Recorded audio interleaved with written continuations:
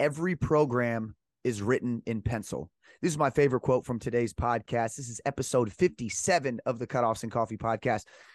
We are here as your host, James and CT from T3 Performance, as always. And today we have Coach Johnny Jackson, who is at Coach Jacko on Instagram and Facebook. He's a strength and conditioning coach out of Columbus, Ohio. Coach Johnny has had a ton of experience playing rugby, played for his whole life since he was 5. He's now 36 years old, still playing rugby. So we dive into training rugby players, see what rugby players need in the weight room, what they need outside the weight room, and what things we can do holistically to help them kind of manage the injuries that naturally come from the sport of rugby. We dive into triphasic training. He's a big fan of triphasic, so we talk a while on that. We also talk about training the neck and some other awesome things that he's doing on his side to have a lot of success with his athletes.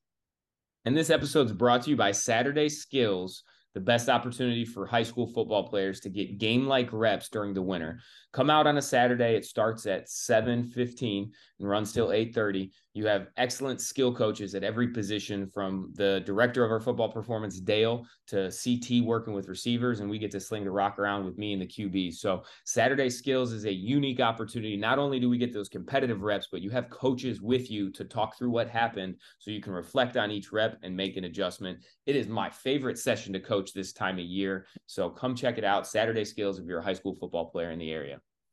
And if you like what we're doing here on the Cutoffs and Coffee podcast, you can support us by subscribing to us on YouTube, Apple, or Spotify, wherever you listen to your podcast. Share it with your friends and reach out to us individually and let us know what high performers you want to have on the podcast. We will do our best to have conversations with them. All right, here it is. Johnny Jackson, Coach Jacko, episode 57. Enjoy. Coach Johnny Jackson, welcome to the show, baby. Cutoffs and Coffee. How are you today, my man? I'm doing great. Got my coffee in hand. You guys have coffee? Cheers. Yes, sir. James, you must be a couple cups in by now, huh? I went with a C4 energy drink this morning, to be honest. Oh, all right. All right. Yeah. Rocket fuel. Here we go. Oh, yeah. Big day ahead. I'm not mad about that. Hey, real quick, wanted to tell this story. I don't even think James knows this, but how Johnny and I kind of got linked up. We have mutual athletes that we train. I'm running programs out there at Notre Dame College. There's a football player, Blake Guffey, who comes in. He's one of those athletes that makes our jobs easy, right? Anything you ask him to do, he'll do. He'll go above and beyond.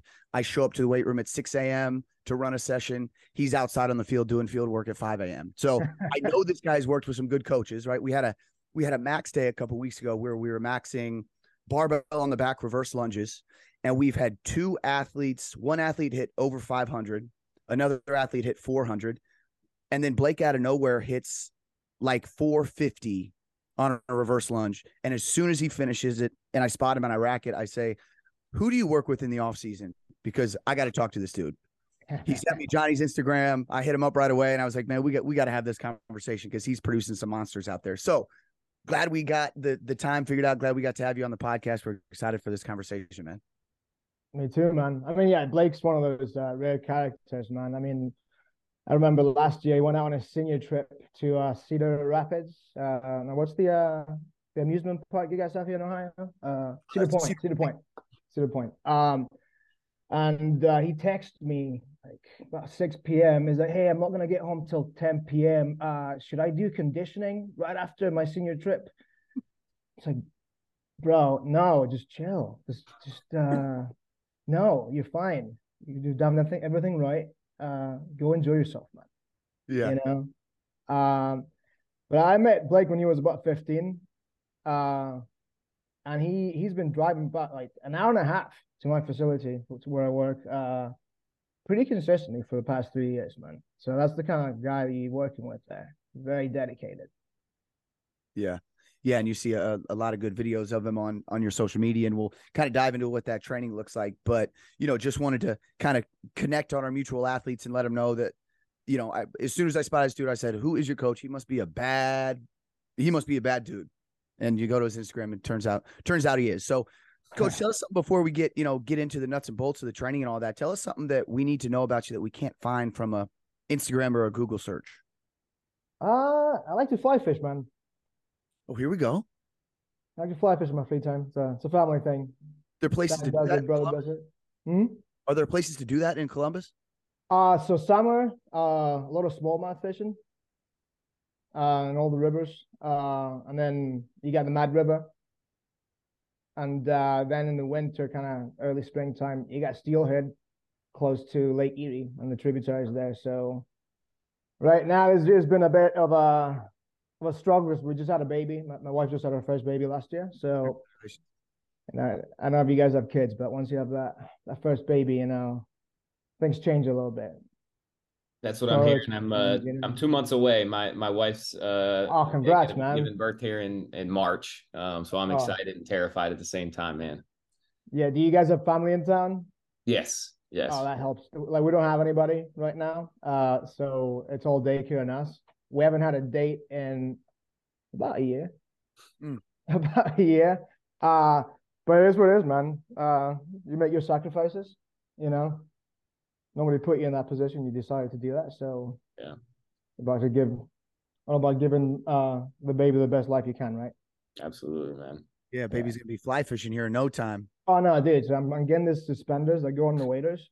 Yeah. My wife's still not convinced. But I'm doing it this summer for sure. Yeah. Absolutely. Yeah. Yeah, and I see you repping the fly fishing on the hat now that I look at it. Oh yeah, I got a bunch of those hats. Yeah. Nice. All right, how about this one? Can you remember or tell us about the last skill that you taught yourself or something that you're currently working on? So right now, the past year is because of the baby, I kind of put a lot of things on hold a little bit. I've just been trying to reinforce what I have already. But I've been diving in for the past couple of years into that PRI concept, the Postural Restoration Institute stuff, all the ribcage stuff, the pelvis stuff. I'm still yet to figure it all out because it's super complicated. But what I've learned so far has been really valuable on how I can help people move better and move without pain. Because a lot of the times it could be just a ribcage issue or a pelvis issue or a foot issue, and it's all interconnected, right? And it's all linked together with the breathing. It's just a big puzzle, and everyone's different, and you got to look at the move. Like Blake, for example, he's got really tight hips. He can't really internally rotate. So when he sprints like he's giving birth. He needs to go out a little bit. So we've been working a little bit on that rotation of the hip.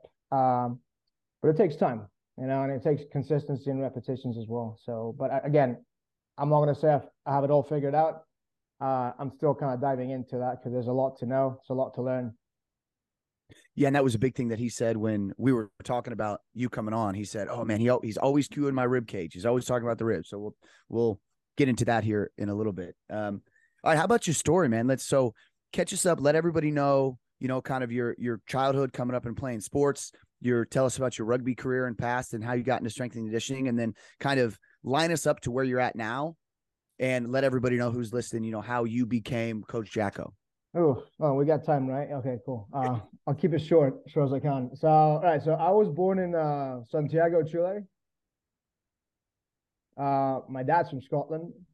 My mom's from Chile. Grew up there most of the time. Spent a lot of time in Scotland growing up too, just every summer. And so I've been playing rugby since the age of 5. My dad was a coach at the school I went to. Rugby coach. So I never really had a chance not to play rugby. It was always kind of like there. So not that I was ever forced to do it. It was just always there, and I've always loved it. Then about when I was 17, family moved to the States. We moved to California, actually. And I did about a year of high school in California. And I almost played football. But I mainly joined them to kind of just do the weightlifting because I never really weightlifted before. So I did the weightlifting with them for about a year. And then the time to put the pads on came on, and I just didn't like it. They were telling me to tackle with my face into somebody's chest, and I just didn't fucking get it. But can I swear here? Can I swear? Yes. All right, cool. Not for kids. I just didn't fucking get it, man. I was like, I'm just gonna go play rugby. So I found a rugby team in town, a bunch of Tongans. I was 17 at the time. And if you want to learn how to be physical, go play with some Tongans, man. Those guys will knock you out for fun. Anyway, when I was about 19, I tore my ACL. and had a kind of long recovery because I had to wait for my surgery. It took 6 months to get the surgery. And during that time, I started kind of reading all the exercise books, all the exercise science books. And that's when I went like, hey, man, like, I may not end up playing professional, but I will love the process of getting to that point. And maybe I can help other people avoid the mistakes that I've made. And that's when I kind of start diving into that journey. Kept playing, kept getting injured, just unlucky there. Had a shoulder surgery when I was like 22. Shortly after, I had a second shoulder surgery on my other shoulder. Had about 17 dislocations on my left shoulder. And I'm stubborn, so I kept going. And then I had like 12 on my right shoulder. And I'm stubborn, so I kept going. So I had both of them fixed. Then when I was about 25, 26, I found out I had a thyroid issue that may have been contributing to all these problems, these injuries. You know, having an underactive thyroid can mess up your cardio, can mess up your tendons a little bit. And that's when I kind of started to understand my body a bit more. And I was doing that all while I was coaching, right? So, and when you're young, you start coaching, you don't really sleep much, right? You're not supposed to. You're supposed to be the first in the gym and last one out. And, you know, caffeine, that's your best friend. Anyway, so I was playing rugby in California whenever I wasn't injured, and then took a year off, and then I decided to go get my master's. First of all, I got my bachelor's degree Cal State Long Beach in California in kinesiology, and it was a focus on leadership and sports psychology through the coaching. And then I did a couple of cool internships. I did an internship at what used to be called Athletes Performance. It's Exos now. Mark Verstegen? Yeah, over in Arizona, Yeah. Phoenix. Yeah, so we did that there, and that was a great experience. It's one of those, you think you're good, but like you're shit because you haven't done anything yet, you know? And you get there with the attitude like, oh, I'm going to dominate this shit, and then they just chew you up and like they spit you back out. It's like, all right, you're shit, get better. And that's a big eye opener for me. And at first, when I was there, I kind of resisted it. I had a bit of an attitude, like, fuck this. But I left a different person there, you know, just different mentality, you know. So before we left, one of the big things, so Mark Verstegen came into the room where all the interns were, and he kind of compared coaching to being a farmer. Like, we're farmers, guys. So we got early hours. We have to take care of the plants. We got to water the plants, the athletes, right? We got to be very careful how we water them. And it's all about the plants, all right? So coach comes second. Your needs come second, which is true, right? And I think to a certain degree, we can take that too hard a bit too much and not take care of ourselves. You know, we tell athletes, you got to sleep, guys, sleep, recover. But then we don't do that ourselves. That kind of may have contributed to my whole thyroid issue too. But anyway, did a couple other internships. One at Velocity Sports in Redondo Beach, California. That was like a combined intern prep. And then I just kind of worked a little bit at different gyms, nothing great. Just kind of keep busy, keep working, keep learning how to be a better coach, because I feel like the more populations you can work with and the more you can help them, the better a coach you're going to be, right? You can solve more problems.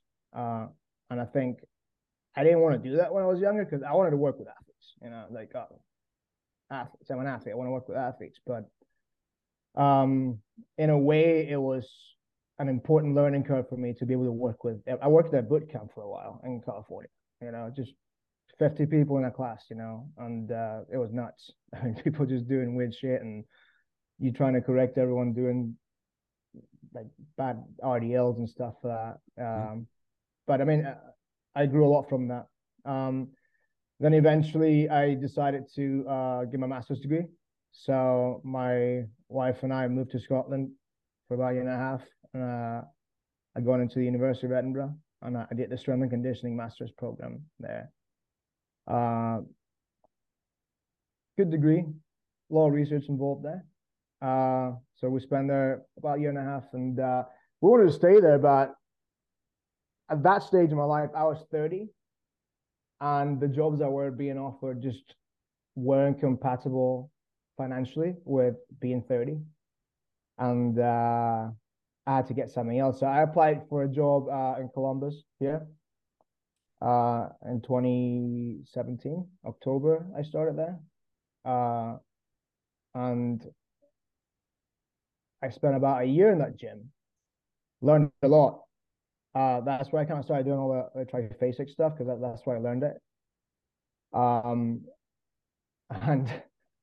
a year into that job, I had 3 really bad concussions playing sevens rugby that summer in 2018. And shortly after, my brain was just mush.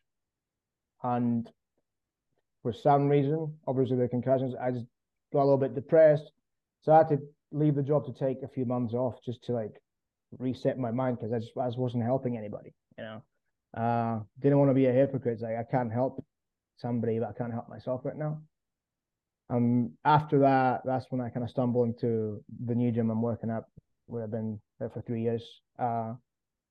Different concept. The other gym was more of a, I'm assuming what you guys have is more of a W2 situation where everyone's under your leadership and you guys have programs set, right?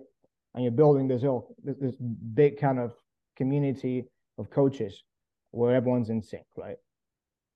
And where I'm at right now, I'm an independent contractor, so I can't do whatever I want. I just pay my rent there.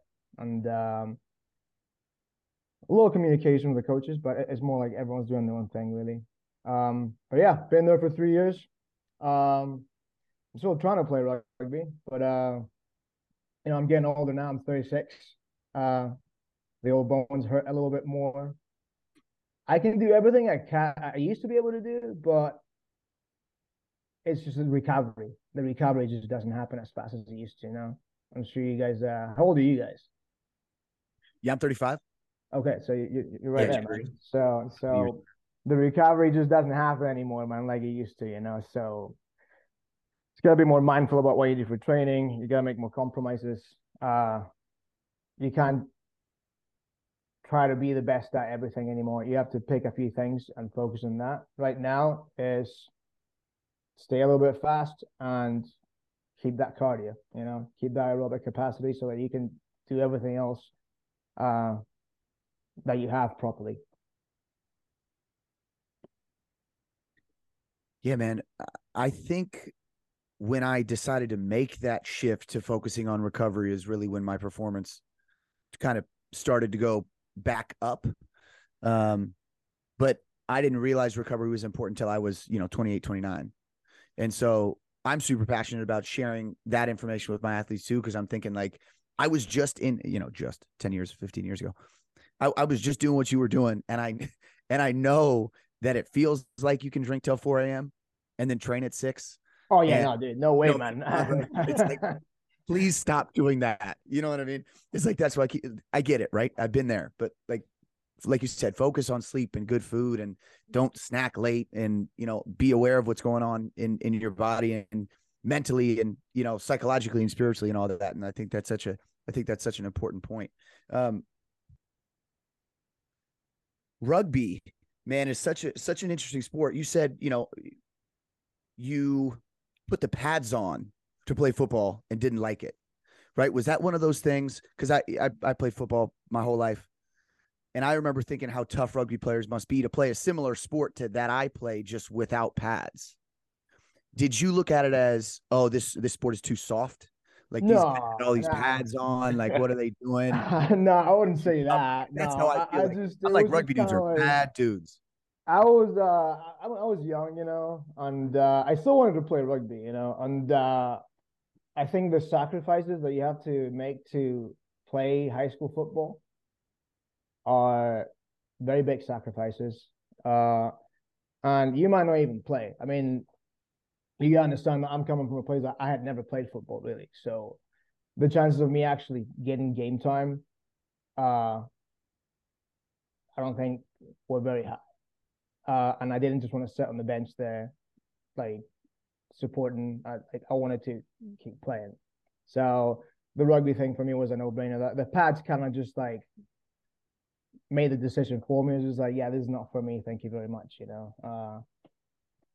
was just why do you want me to tackle with my face inside somebody's chest? Well, I'm like, I go cheek to cheek, cheek to cheek to protect your neck. Yeah, aren't there more injuries in American football than rugby, even though we're more padded up? I remember. Right, it's just because you lead with a helmet, right? But that's changing a lot. I think a lot of NFL teams are even hiring rugby coaching consultants on tackling technique. The Seahawks did that. Right. Yeah, that makes sense. There's a program called Tip of the Spear. Uh-huh. That's actually combining like the technical aspects, and this is through USA Football. That's combining the technical aspects of the rugby tackle into like teaching American football players how to use that. And the program's called Tip of the Spear. But it is talking about how we need to get away as American football players with leading with the head, and they've made rules changes around it. And they're teaching more of that cheek to cheek roll and tackle. Right.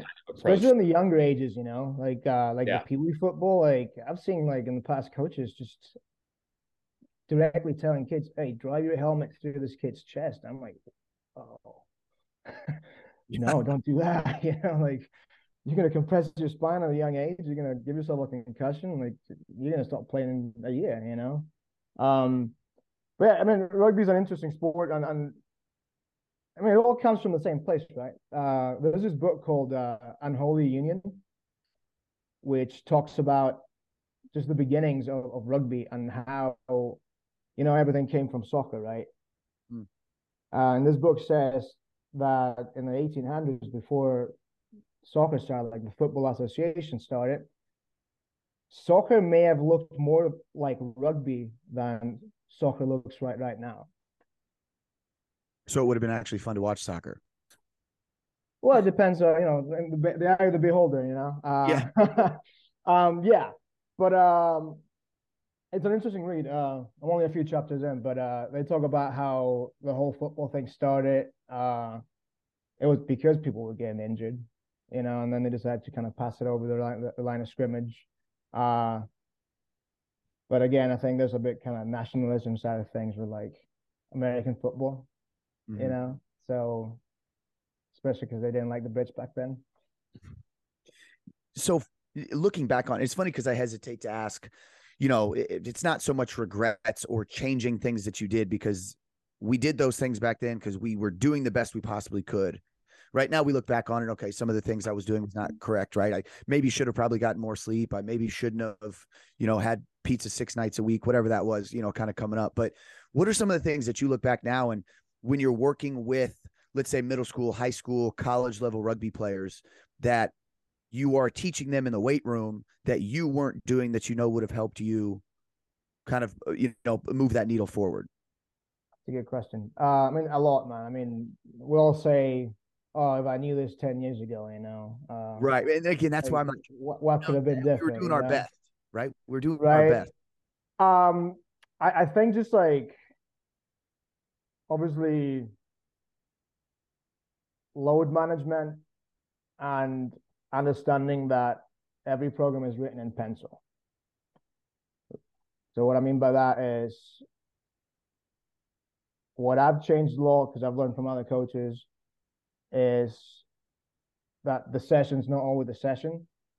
If you see somebody coming in, they look like a deflated balloon, and you have a max effort day, guess what? That day is not max effort anymore.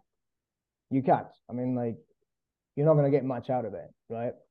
So lately, what I've kind of really been adopting is that high-low model, the Charlie Francis high-low model. And that's worked pretty well, especially with team sports, because I've found a lot of value in having high stress days and low stress days to allow the body to recover. And before, it wasn't always like that. Especially, I feel like we're much kinder to other people when it comes to that than we are to ourselves. Because in the back of my mind, I'm always like, don't be a pussy, you know? Sounds about when right. I was younger, I always used to do that. I was like, oh, I programmed this, I'm doing it, but I'm crushed. And then you kind of mess up your back a little bit because you didn't change the plan according to how you felt that day, right? Because there's a lot that goes into it, right? It's just stress is stress. And you guys ever read that book Triphasic by Cal Dietz? I haven't completely dove into it, but we work Yeah, I with mean, concepts a little bit. right? So like it has a big chapter on stress, right? Stress is stress. Like you get in a fight with your wife or your girlfriend, that's stress. You have finals that week, that's stress. Anything is stress. Exercise is stress. Not sleeping is stress. So I think if we can holistically look at all that and apply it to individual athletes, I think you can get a lot more out of each athlete. Obviously, in a team situation, it's a little bit difficult. But the questionnaires, like the wellness questionnaires at the beginning of sessions, I think have a lot of value. So I use the app by Train Heroic to do most of my programming. And it comes with a set questionnaire, basically asking about sleep, mood, energy, stress levels, soreness. And it kind of gives you a daily profile of where the guys are that day. And then you can kind of make decisions based on that. So if somebody, it's 5 is the total. If somebody comes in and they give me like a 2, we're having a quick chat. Maybe we're just backing off the volume and kind of staying below 85% and just move that bar as fast as possible. And we'll get what we can today. Just live to fight another day. That's what I say a lot. Let's live to fight another day. So along your path, it sounds like you've had just some incredible experiences from a wide range of influences, from Mark Verstegen, then, finding Triphasic a little later in your career, and then being able to put all those things in practice while you're, continuing your education process. I want to talk a little bit more about that, like, kind of paradigm shifting moment that you had in your work at API or Exos now.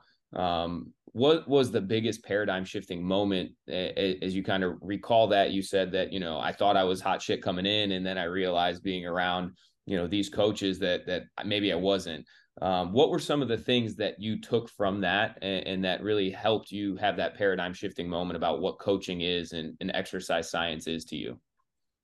Well, so before that, I always thought it was more about how much you knew, right? Like you gotta know your shit. You gotta know the science behind stuff. But I didn't really put myself enough in other people's shoes, if you know what I mean, right? I didn't really, not that I lacked empathy, but I think I just lacked experience, dealing with different populations, and dealing with different levels of ability, and just understanding that not everyone comes from the same place, and it took me a little bit because at first when I got there, I got put up with the young kids, so I had to do a lot of the young kid stuff, and at the time I wasn't very happy. I was like, why am I not with the pros, but that was part of what kind of allowed me to, get over myself, basically, because that's all it was. It's me just getting over myself, right? And you see basically coaches that do that every day, and they do it for years, and the type of mentality they have, the attitudes they had, and you're there basically living there because they house you, right? You're living there with your interns, so you talk with your basically teammates every day. And that was kind of like the rewarding part of it, I think, having everyone living in the house, everyone kind of just keeps themselves accountable, keep each other accountable. That was a big part for me, just having like my intern teammates tell me like, yo, what the fuck? You know, and it was pretty gradual. Like, I wouldn't say it was pretty abrupt. It was pretty gradual. I was pretty resistant at first. And then I got to work under Brett Bartholomew at the time when he was there. And he kind of pulled me aside and kind of called me on my bullshit a little bit. And that really kind of helped me a little bit, because he's a pretty intense character if you've never met him. And I know he's pretty big right now with his art of coaching stuff. You guys read that book, Conscious Coaching? Yep. Mm-hmm. Yeah, it's a classic now, you know. So Yeah. I learned a lot from him, not from the coach perspective only, but just from the communication side of things, and just why are we really doing this, you know. This was back in the day, but he said to us once, like, look, guys, if you look at your paycheck at the end of the month and you're doing it for the paycheck, you will suffer from depression, because this is not a field where you get rich, strength and conditioning. And he's right.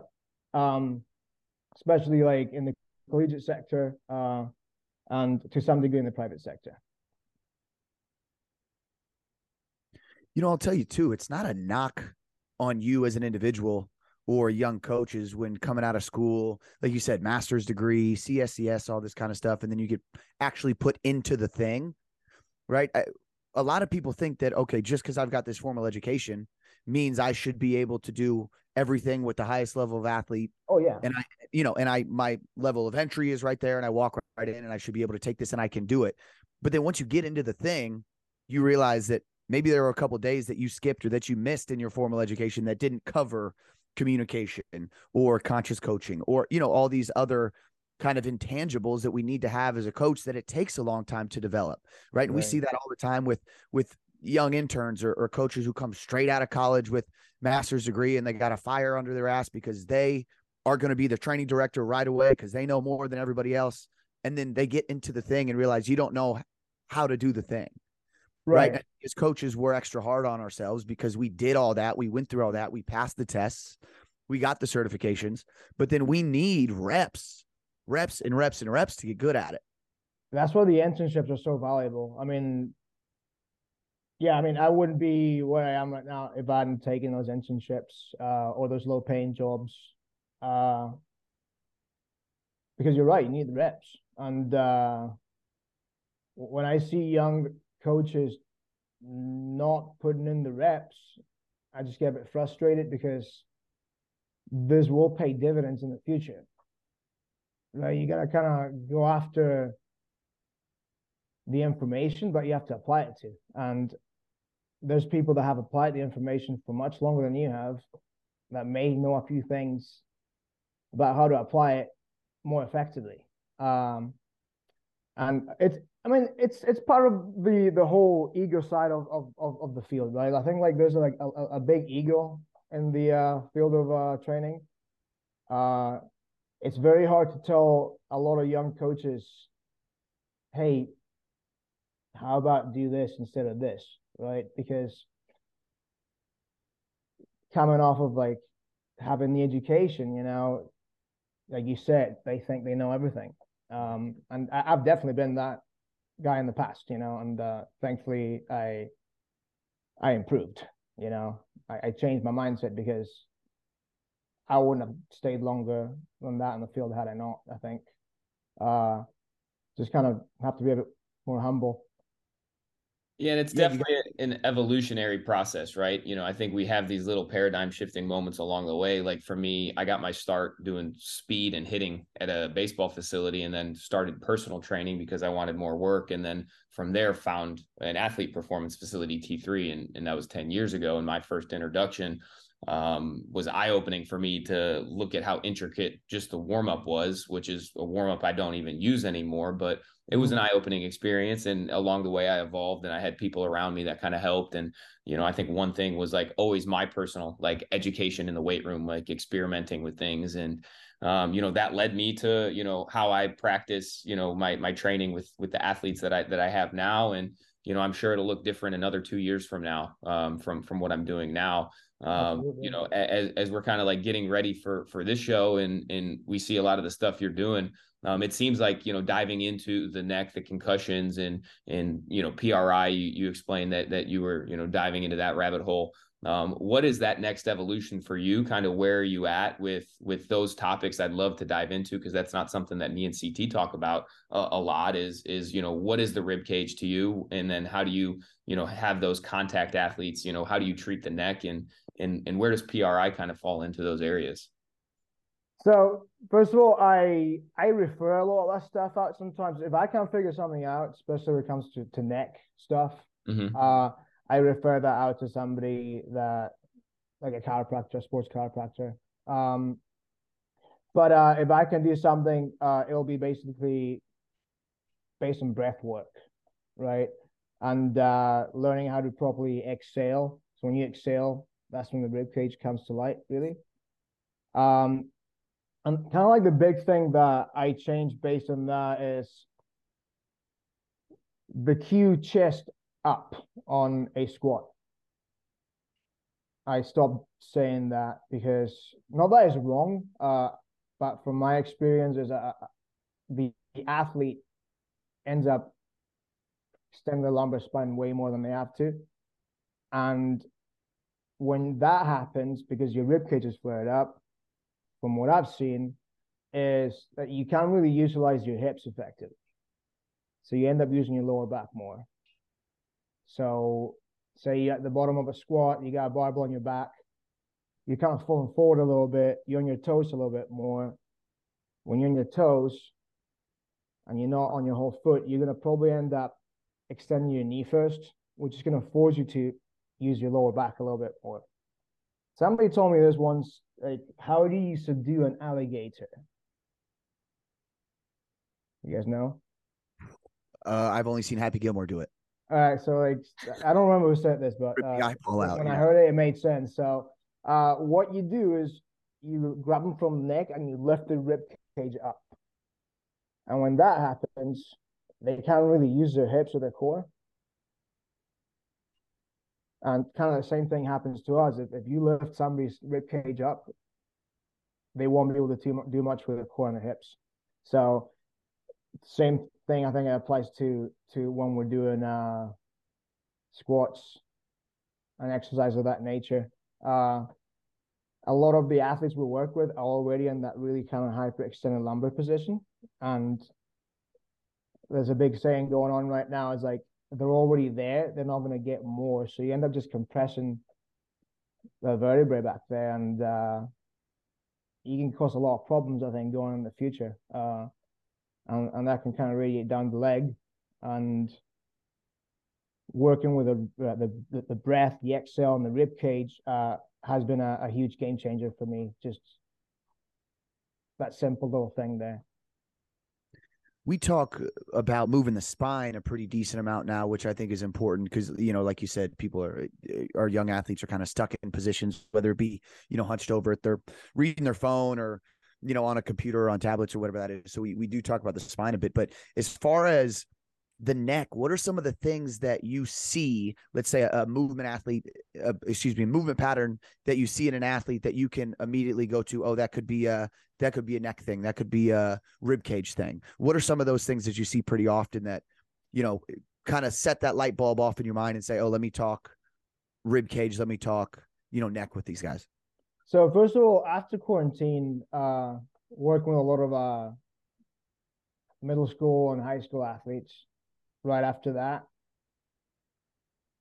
I saw a lot of the same issues in that population just because they're all doing homework sitting in their beds with their legs straight out.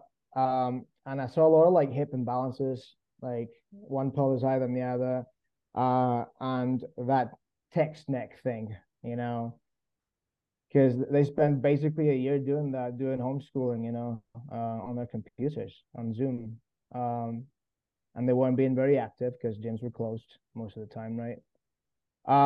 But I think the best way to see is when you see people sprinting.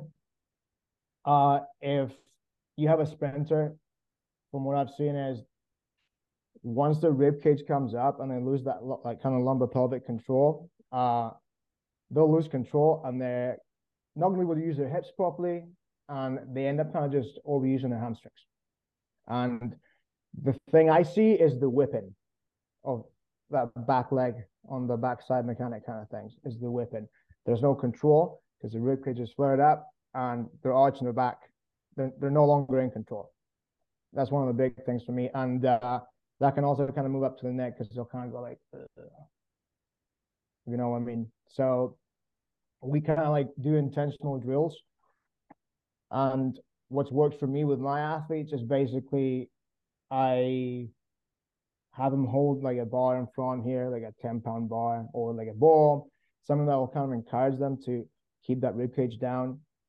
And I'll say, look, we're going to run with good form, but you're not allowed to run faster than that until you can maintain that form when you sprint. Because if you lose control, we're not getting where we need to go. Does that make sense? Yeah, you're saying they kind of compensate by right. It's a big changing their patterns or positions to try to move faster. Right. So like I think it's obviously to get faster you have to run fast. I mean, there's no debate around that. But I think technique, especially like we're not talking about like Olympic level athletes here. We're talking about just like good high school athletes, you know, because you know, like if you have an Olympic level sprinter and they do something and they're still running fast, I mean, just don't fix what's not broken. Let them do it, yeah. Right. But with the high school kids and the middle school kids who may not be as blessed to be Olympic sprinters or NFL stars, they I think need a little bit more structure. So having that structure there, I think it helps them a lot to basically not pull their hamstring, because eventually if they run like that, they will pull their hamstring.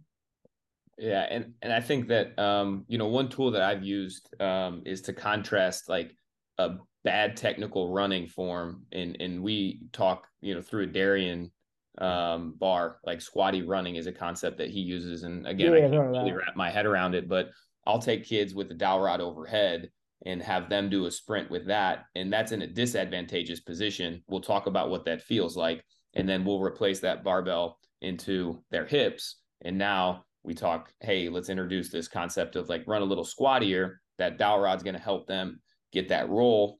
And then they'll feel that and then be like, okay, hey, you felt the difference between these two, right? Well, where do you think you end up when you're actually running with no constraints? And then that leads to a good conversation. And then they can start making that connection from those two different positions of what they felt better, and then be able to show that without any dowel rod.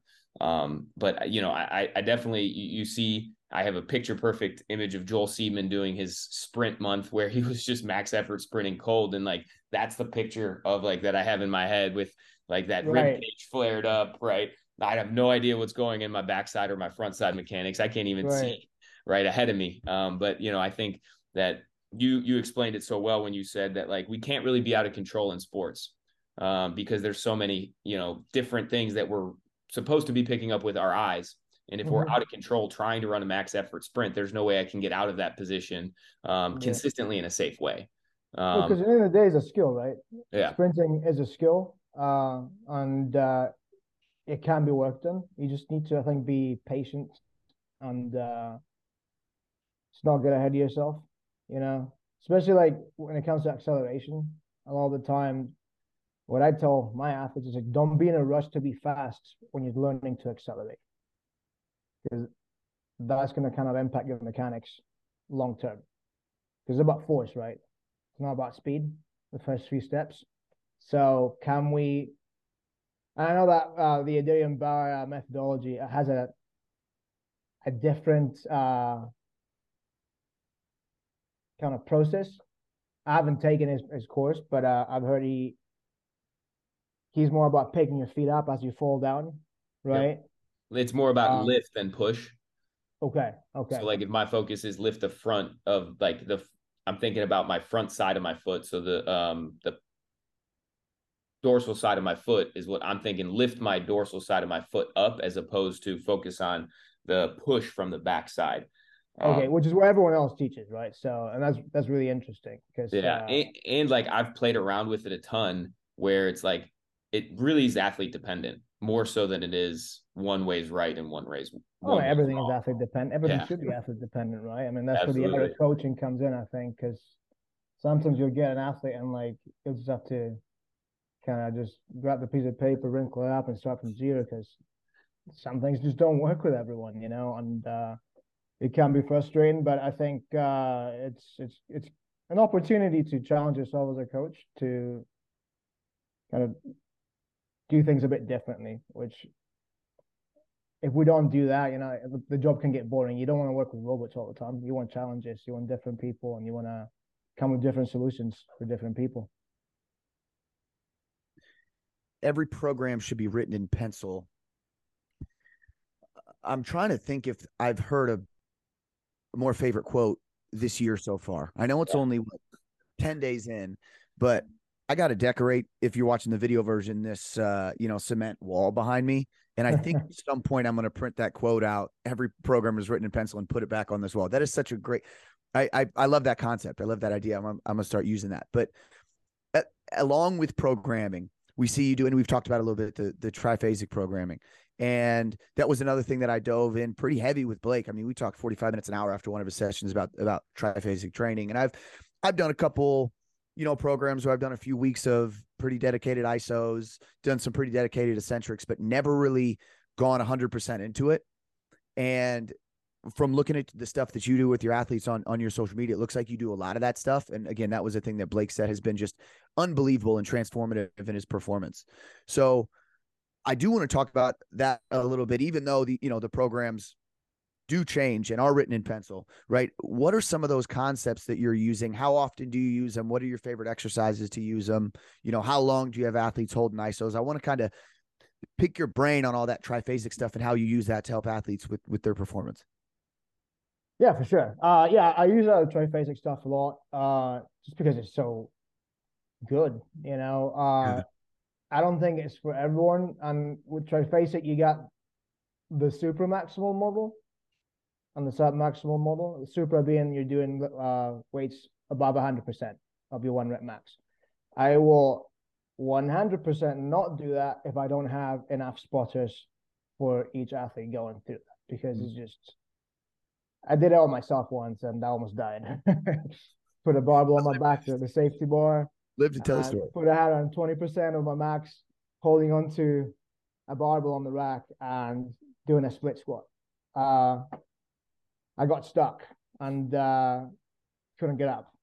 So, and I dumped it back. Could have broken my leg. I didn't because I moved fast enough. But yeah, those are things I think people need to consider. And so the way that they have it blocked, because they have like different types of programs, right? On the book, they have like 5-day programs, they have like 3-day programs, and I think you can make triphasic your own thing, and that's kind of like what I've done myself. I've made it my own thing, and I use it even with Gem Pop. I just don't do the French contrast side of things with the Gem Pop. Mm-hmm. They all hate it, but they end up liking it at the end just because they see the results of it, right? Going down in 6 seconds on an eccentric lift, really enduring that, making sure that you're not going super heavy. You're doing like maybe 75, 80%. You're still helping them up, but they're coming down and they're just ingraining form there, They're also getting strong. You're stretching those tendons, those muscles, storing a lot of elastic energy. You getting some good growth of the muscle as well. Now, I think at the sub-maximal level, there's not a lot of hormonal stuff going on, but there's just still so many benefits, right? With the super maximal, you get a lot more of that hormonal release. Because, 120%. I don't know if you guys have done that, but it's That'll do something. That'll do something to you. It's life Loading up changing. loading up those Anderson squats is something that we love to do Okay. from a standpoint of overload. So the bar in front, split squats, bar in front, like what you were describing is like you said, there is just something neurologically and hormonally that's happening when we're knowing like mentally how much is on that bar. Right. And then going and attacking it. I think one thing that turned me off to triphasic early on, and now I've coming back to utilize a lot of the eccentrics, was I was in a point where like I was very anti max effort, not max effort, but like focused on like, oh, triphasic is just to get guys to hit weight room PRs. I'm not about that. And then I started seeing the value in it as other coaches started experimenting. It was like, well, maybe I could still incorporate this without focusing on like at the end of this perfect 12-week program, we're going to hit new PRs and everybody's going to be happy. Like I was kind of, pushed away from it. But then I started incorporating a lot of those like more longer duration eccentrics and found a lot of benefit from that. And I find it interesting that you use that with your adult population, which like from a technical standpoint, like they are less durable than our athletes a lot of times. And they're the ones that need to ingrain those motor patterns in those movements. How are you communicating this process with your athletes? You talked about Brett B, being an influence in your career. I think the way that we communicate this is where we really get the benefit from it. How do you present this to your athletes as you're putting them through some of these workouts? Right. I mean, and that's true, right? I mean, you can have the best program in the history of the world, but if your athlete is not buying in, if you can't communicate to the athlete, if you can't coach it properly, then it's no longer the best program in the world, right? So I've had athletes that have basically done this for the past 4 years. We do it once a year only, especially we're going heavy. We do 2 weeks of eccentrics, 2 weeks of isometrics, and then we'll do 2 weeks of the concentric side of things. And then you move into more of a reactive phase, which is 40 to 50% moving shit fast with bands, so it can pull you down, get a bit more speed strength out of it. But I don't know. I feel like the people that have done it for a while, they've experienced the positive effects of the program, and they know it's coming. Like they complain, it's like, oh, great. And it's always good to throw some humor in there. I was thinking about doing a Christmas kind of video of Triphasic, putting it's the most wonderful time of the year as they go down slowly. I was thinking about that, but I never made it. I'm not super social media savvy, so lately I've been posting more because I've been kind of delving into the dark side of online training a little bit. So if you want to work online with people, you got to be online, I guess, But going back to the Triphasic, I think it's just your athlete has to trust you first before you put that in. You don't go with a new athlete like, hey, we're doing this, because it's a bit scary, because what I've seen with when you go for the super maximal loads, you get 2 weeks of isometrics in somebody. When you go heavy, it can make you depressed, dude. It just shocks you, man. Like you feel like you're getting sick by the end of it, which is it's the goal. You're overreaching, right? You're trying to stress the body enough so that we can cause an adaptation. Then we throw in a little deload, and then we go back and do the other one. So usually I go eccentrics first for 2 weeks with the French contrast. Then we'll do a deload if necessary. Most of the time it is, because the guys are pretty beat up. And then we'll go isometrics for 2 weeks. And I'll play around with the isometrics too, depending on what they need. I may do like kind of like a more slowly down isometric where they're just holding more weight.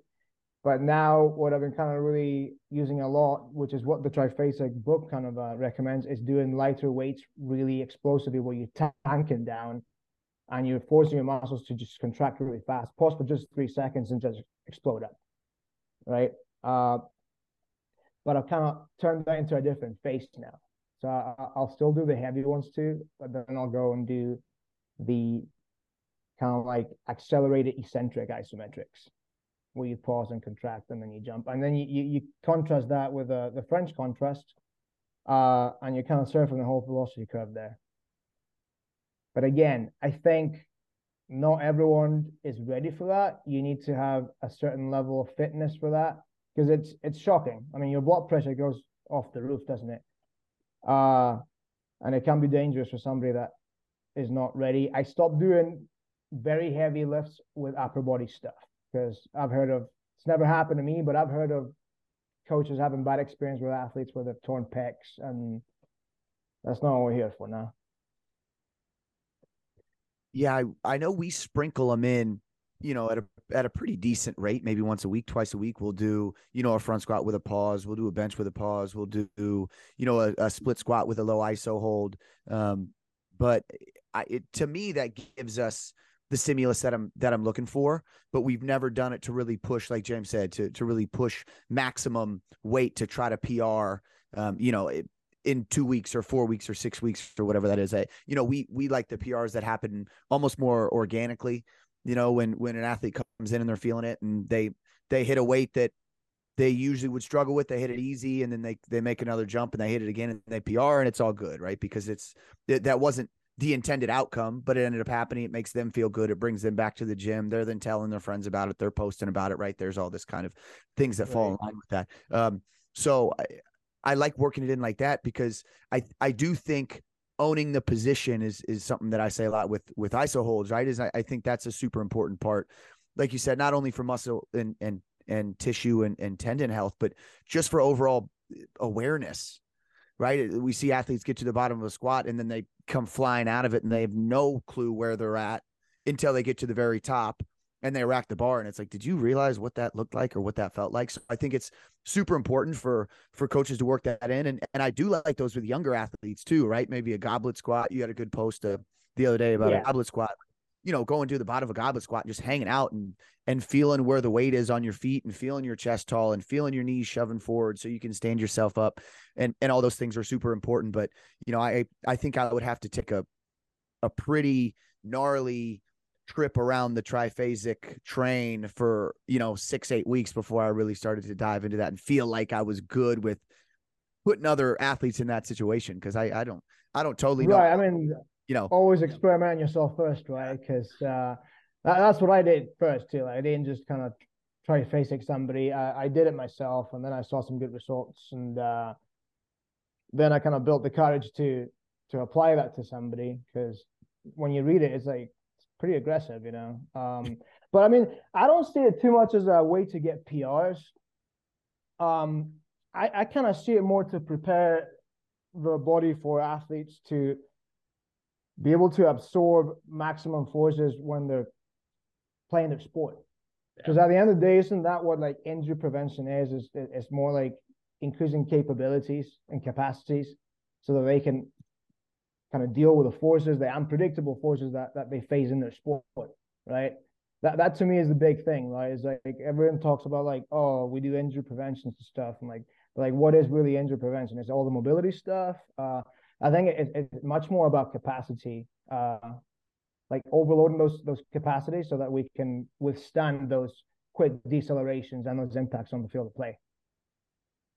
Yeah, and I think it was at the same time when I started diving into more of like the longer duration unweighted ISO holds that I got back into the fold of incorporating the triphasic because of what you just explained. What does that look like, in terms of when you say building capacity? Does that change from sport to sport as you're working with different populations, or are there some like main rocks that you do with everybody that are integral into how you approach training an athlete? So I mean, like when you're doing the triphasic stuff, especially with the isometrics, I think it's important to look at where that person's going to be in the sport, and really maximize those angles. For example, so say you're working with a rugby player, and you're working with what's called a front rower, which is the guys that go on the front of the scrum, no neck. I guess you could compare them to like American football defensive linemen in terms of their nature. They do what's called we call the dark arts in the scrum. They just do a bunch of nobody knows what they're doing. Sure, sure. Like they have their own language almost. But obviously with them, like you spend a bit more time at that kind of 90-degree bottom side of things because they have to be in a scrum where they're going to push, and there's like a lot of isometric forces there, right? There's not much moving unless you're dominating that scrum. But if you're kind of going into something that's more of an even scrum, you'll have like very similar forces, and you need to just, which is an isometric force. So based on that, yeah. And with younger athletes, I still make them do eccentrics and isometrics. Like you said, I'll just use a goblet squat, Matter of fact, my first phase, if I get a new athlete after an assessment, most of the time we'll go into what's called like a level 1 isometric eccentric block. We'll do 2 weeks of eccentrics. We're about 65%. And then we go into isometrics because what I get from that as a coach is invaluable. I think it just makes coaching so much easier after, because you've slowed everything down. You've allowed their brain to like accept and understand, okay, this is how I move. And it's much easier to correct things like the rib cage, like your hips, when you're putting them in that situation. And they get the added benefit of extra just aerobic training too, because your heart rate's kind of getting up there. And they're creating some pretty good tissue quality results there. That's a great point. Selfishly, I'm asking this question because I work with some rugby teams in the team training setting at the school. But are there some exercises that you think every rugby player or every rugby athlete should be doing in their programs pretty consistently that they might not get if they're just, going down to a local LA Fitness and training, training like an athlete or training like a bodybuilder, whatever it is? People are going to squat, people are going to lunge, people are going to press and pull. Are there some things that you think rugby players specifically need to be doing to make sure that they're prepared for the demands of the sport? Or is it just, train the different phases, the concentric phase, the eccentric phase, the isometric phase, train with some intent and be consistent? What does that kind of stuff look like? I think like I'm not that dogmatic about exercises. I think every exercise could have value depending on the person and like and their anthropometrics. I think it always depends, right? Obviously, neck training is huge because there is some evidence showing that concussions can be mitigated, not prevented, of course, because if you get hit in the head, you're gonna get hit in the head, right? But to some degree, it can add a little bit of stability. And I think just the big thing for me that I've changed in terms of the preparation for rugby is lifting. I think a lot of the time, like what works for your American football players or your wrestlers will also work for your rugby players. But the big thing is, I think the energy system development side of things is very important. And I think a lot of the time in our industry, we kind of look at the strength side of the continuum a lot, but we neglect the conditioning part of the job, right? And I looked at the 8 weeks out a long time ago. You guys heard of that? Joel Jameson. He has that certification 8 weeks out. I didn't get it. I just kind of read the book. I had a buddy that gave it to me. And it kind of really breaks down how to program conditioning in a sustainable long-term way. And he talks a lot about the high-low method, having your high days, low days. So for rugby, I think if we can create a situation where we can apply the right stresses on the right day, say you got training on Tuesdays and Thursdays, which is kind of like your average men's club schedule. Ideally, I would hit my heaviest day on Tuesday if I'm in season, right? And then I'll do a little bit of sprinting that day too. Monday should be like a medium day. Wednesday should be a low day, so recovery. So let's think about like maybe 20 minutes of aerobic work, some stretching, foam roller if you're into it. I stopped foam rolling a long time ago. But yeah, it depends, man. I think it always depends. because I pretty much train everyone the same. The only thing that changes is, I think, the energy system side of things sometimes, because like rugby has a pretty specific requirement in terms of energy system, and it's position specific too, right? You got your backs; they need to be running more, so they need to work more in speed. Your forwards are going to be more in what you call like a wrestling type of conditioning, because they're grappling all the time, right? They're in the scrum, they're doing isometric stuff. So yeah, it depends. Yeah, and I appreciate you saying that. It's refreshing to hear, because if you put in a search on Instagram with a hashtag of any sport, right, you'll have 10 different people saying 10 different things, and exercises that you should never do, or exercises that are the worst. I think that's just our field, man. I think our field's pretty dogmatic. Right. And there's some pretty strong characters that really believe in what they think and what they put out there. And a lot of the time you can't negotiate with some people. It's just like, this is how it is because it's worked for me. And I'm trying to be as open-minded as possible at this stage in my career, because we're a young field, so more and more things keep coming out. And I think we need to remain adaptable to evolve. Otherwise, we're going to get stuck. Yeah, 1,000%. And I want to kind of transition that into our final question here, and that might have been it. Be adaptable, but we like to ask the coaches where they think we're falling short, or what do you think we're missing in the industry.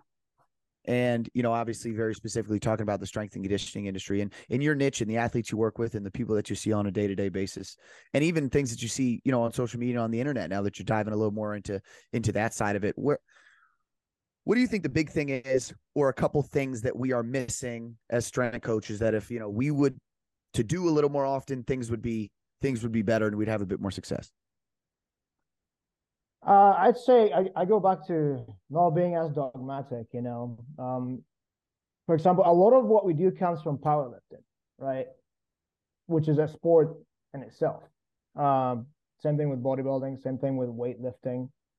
I think we need to be more open-minded in terms of, obviously, allow science to guide us and practice as well. Not just the science, you got to practice as well all the time. You get scientific articles, and the populations and the sample sizes are not really indicative of what you're trying to get out of.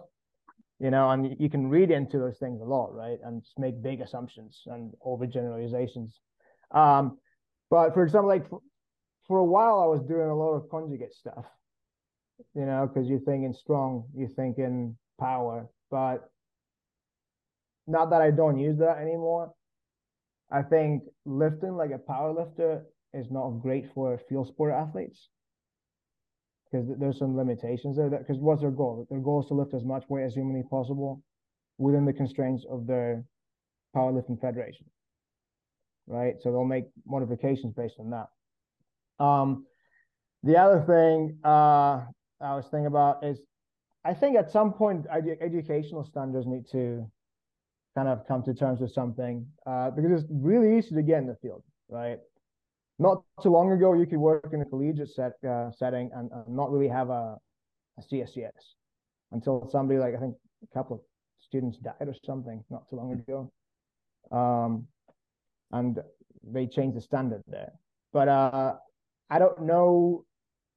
I might get some fire for this, but should there be a licensing process within the coaching community to ensure that the quality of what's coming out and what people are learning and how they're learning is kind of managed in a way? Because right now we're in like a little bit of the Wild West, right? In terms of coaching, you get all the Instagram influencers,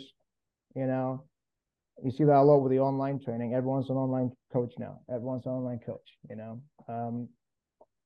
So I don't know. I kind of wanted to ask you guys too, like, what do you guys think of that? Because there's a lot of shit out there.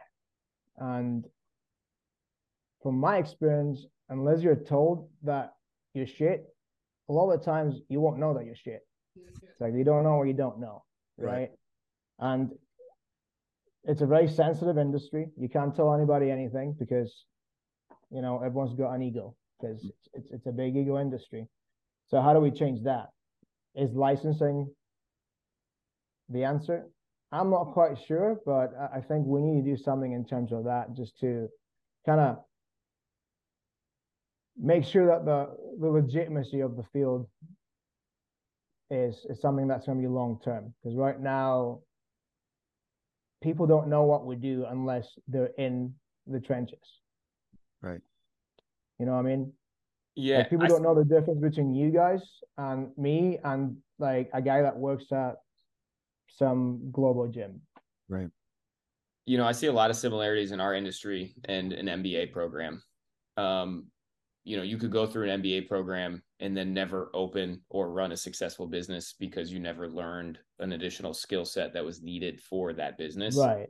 And I think there's a lot of learning in what we have as the educational system for exercise science. There's a lot left on the table that is definitely needed for success, either in the private sector or in the public sector with colleges and in schools. So, you know, in that perfect world, I would love to be able to say, yeah, there should be a universal, you know, certification or requirement that sport coaches are going through or strength coaches are going through to be able to say I'm a strength and conditioning coach. But at the same time, if we look at those educational systems that have been in place for other fields that have been around longer for strength and conditioning, you end up finding a lot of the same things. So it is a lot left on that individual to continue to seek education. And maybe that is enough in itself. Is, you know, the reason why we have this podcast is so that me and CT can talk to other strength and conditioning coaches and pick their brains and continue our education process. And in doing so, we're passing that word along to, you know, our listeners and our athletes and the other coaches that listen to this podcast. So, you know, I think we as strength coaches like to think in the lens of like, there is a better way, but I'm not sure if that is more, you know, education sometimes turns into indoctrination. And I think that's kind of where we're at. So that's like, fair. You know, I think the people that are people, right, that are passionate are going to end up having success in this field like you have and like CT and I have found, you know, over the years. Yeah. Yeah, you make some great points there. You know, I don't have an issue with people going on social media and trying to help other people out, right? I think the issue is now that some people are making a pretty decent amount of money from marketing companies, from just people who are willing to pay to try to sell supplements that don't do anything for anybody. And then they prey on the people who don't understand training or are very new to training, or maybe have just started training since they quarantined for a year. And then now they're trying to figure out the way to get rich quick, right? Or to get slim quick or to get jacked quick. And people are getting preyed on. And that's the issue I have. Because I hear a lot of times, you know, let's say I'm at a family event and somebody says, oh yeah, CT's the personal trainer. And then somebody will say, oh yeah, I know a personal trainer. And I said, no, first of all, I'm a performance coach, not a personal trainer. No offense to personal trainers. I just don't consider myself that. And then I also say, we're not the same. Right. And I think eventually people recognize that, okay, the personal trainer that I have at my Anytime Fitness is not the same as my performance coach who I have in the college sector, in the private sector. And, you know, I think that's just important for the individual who is looking for help to find the right help. Right. And, you know, you can go to a doctor who has all the certifications, who's been in the field for a long time and cannot be a good doctor. Yeah. Right. So hopefully somebody doesn't stick with that person if they're not getting better. Right. So you go to somebody else. So it is on the individual to take some ownership over their life. And I think now we're in a place where a lot of people don't want to do that. They don't want to take any personal responsibility. And, you know, that's okay if that's what you decide to do, but you got to understand you might not get the best help. You might not get the best programming. You might not get the best coaching. But it is on you as an individual to seek that out. And hopefully there is enough information now with, you know, podcasts like this and some people who are doing really good things who are getting exposure for it. And a lot of those coaches we have done our best to have on this podcast. And we've had a lot of coaches with really, really kind of like fringe thoughts about things. And unfortunately, the fringy thing is generalized. It's not specific. You know, it doesn't make a ton of money. It's not selling anybody anything. But, you know, we try to help and do our best to be able to spread that knowledge and just hope that people take individual responsibility for their lives and find the right people and find a good community and a good culture to join. And hopefully they look at it also as the thing that they're going to do for the rest of their lives, right? Not something that they want to do for 8 weeks so they can lose some weight for their high school reunion and then go back to doing everything that they were doing that was making them depressed and frustrated and anxious and losing sleep and all those kind of things, right? So got to find somebody with a holistic approach who really cares, who's really in it for the right reasons. And it's hard to do now, unfortunately, with social media, but hopefully conversations like this are kind of helping move that forward. So, we can only hope and pray that people listen to things like this and people have conversations and people find good people. But again, I think it's eventually on the individual to make the right decision that's best for them. Yeah, it's a good answer. So I think that's a great place to wrap up. Coach, people listen to this podcast, they want to hear more from you. They want to see more from you. Where can they find you on social media? So I'm at Coach Jacko on Instagram. And on Facebook, I have just my page, Coach Jacko. Pretty simple there. Yeah, I'm kind of trying to up the content right now, just to kind of reach more people. Because at the end of the day, if you can help 10 people, I saw your posts, I think that's something positive. I think a lot of the time we can be, reserved about posting on social media. But I've kind of been a little bit more consistent for the past month or so, and I'm enjoying it, man. Getting some good feedback from people that I haven't talked to in ages reach out to you. It's like, hey, man, that's pretty cool, making some connections. I met you guys through there, so it can be a good tool. Just don't let it kind of consume you. That's all. Right. Because it's easy to get too deep into it and just like scroll down, Don't look at it. Just post and engage. Absolutely. Just post and get out of there. Yeah, man. Thanks, Coach, for coming on, bro. We had a great conversation. I'm excited for people to hear this. And for everybody listening who made this far, thank you for supporting the podcast. Thanks for checking us out. And I hope you enjoyed the podcast. If you did, please share it with your friends. We ask you to do 3 things at the end of every podcast, and you know what it is if you've been listening to Cutoffs and Coffee at all. Number 1, continue to practice gratitude. 2, tell the people that you love them. And 3, live your life stimulated. Thanks, everybody. We will see y'all on the next one. Cheers, guys. Thanks for having me.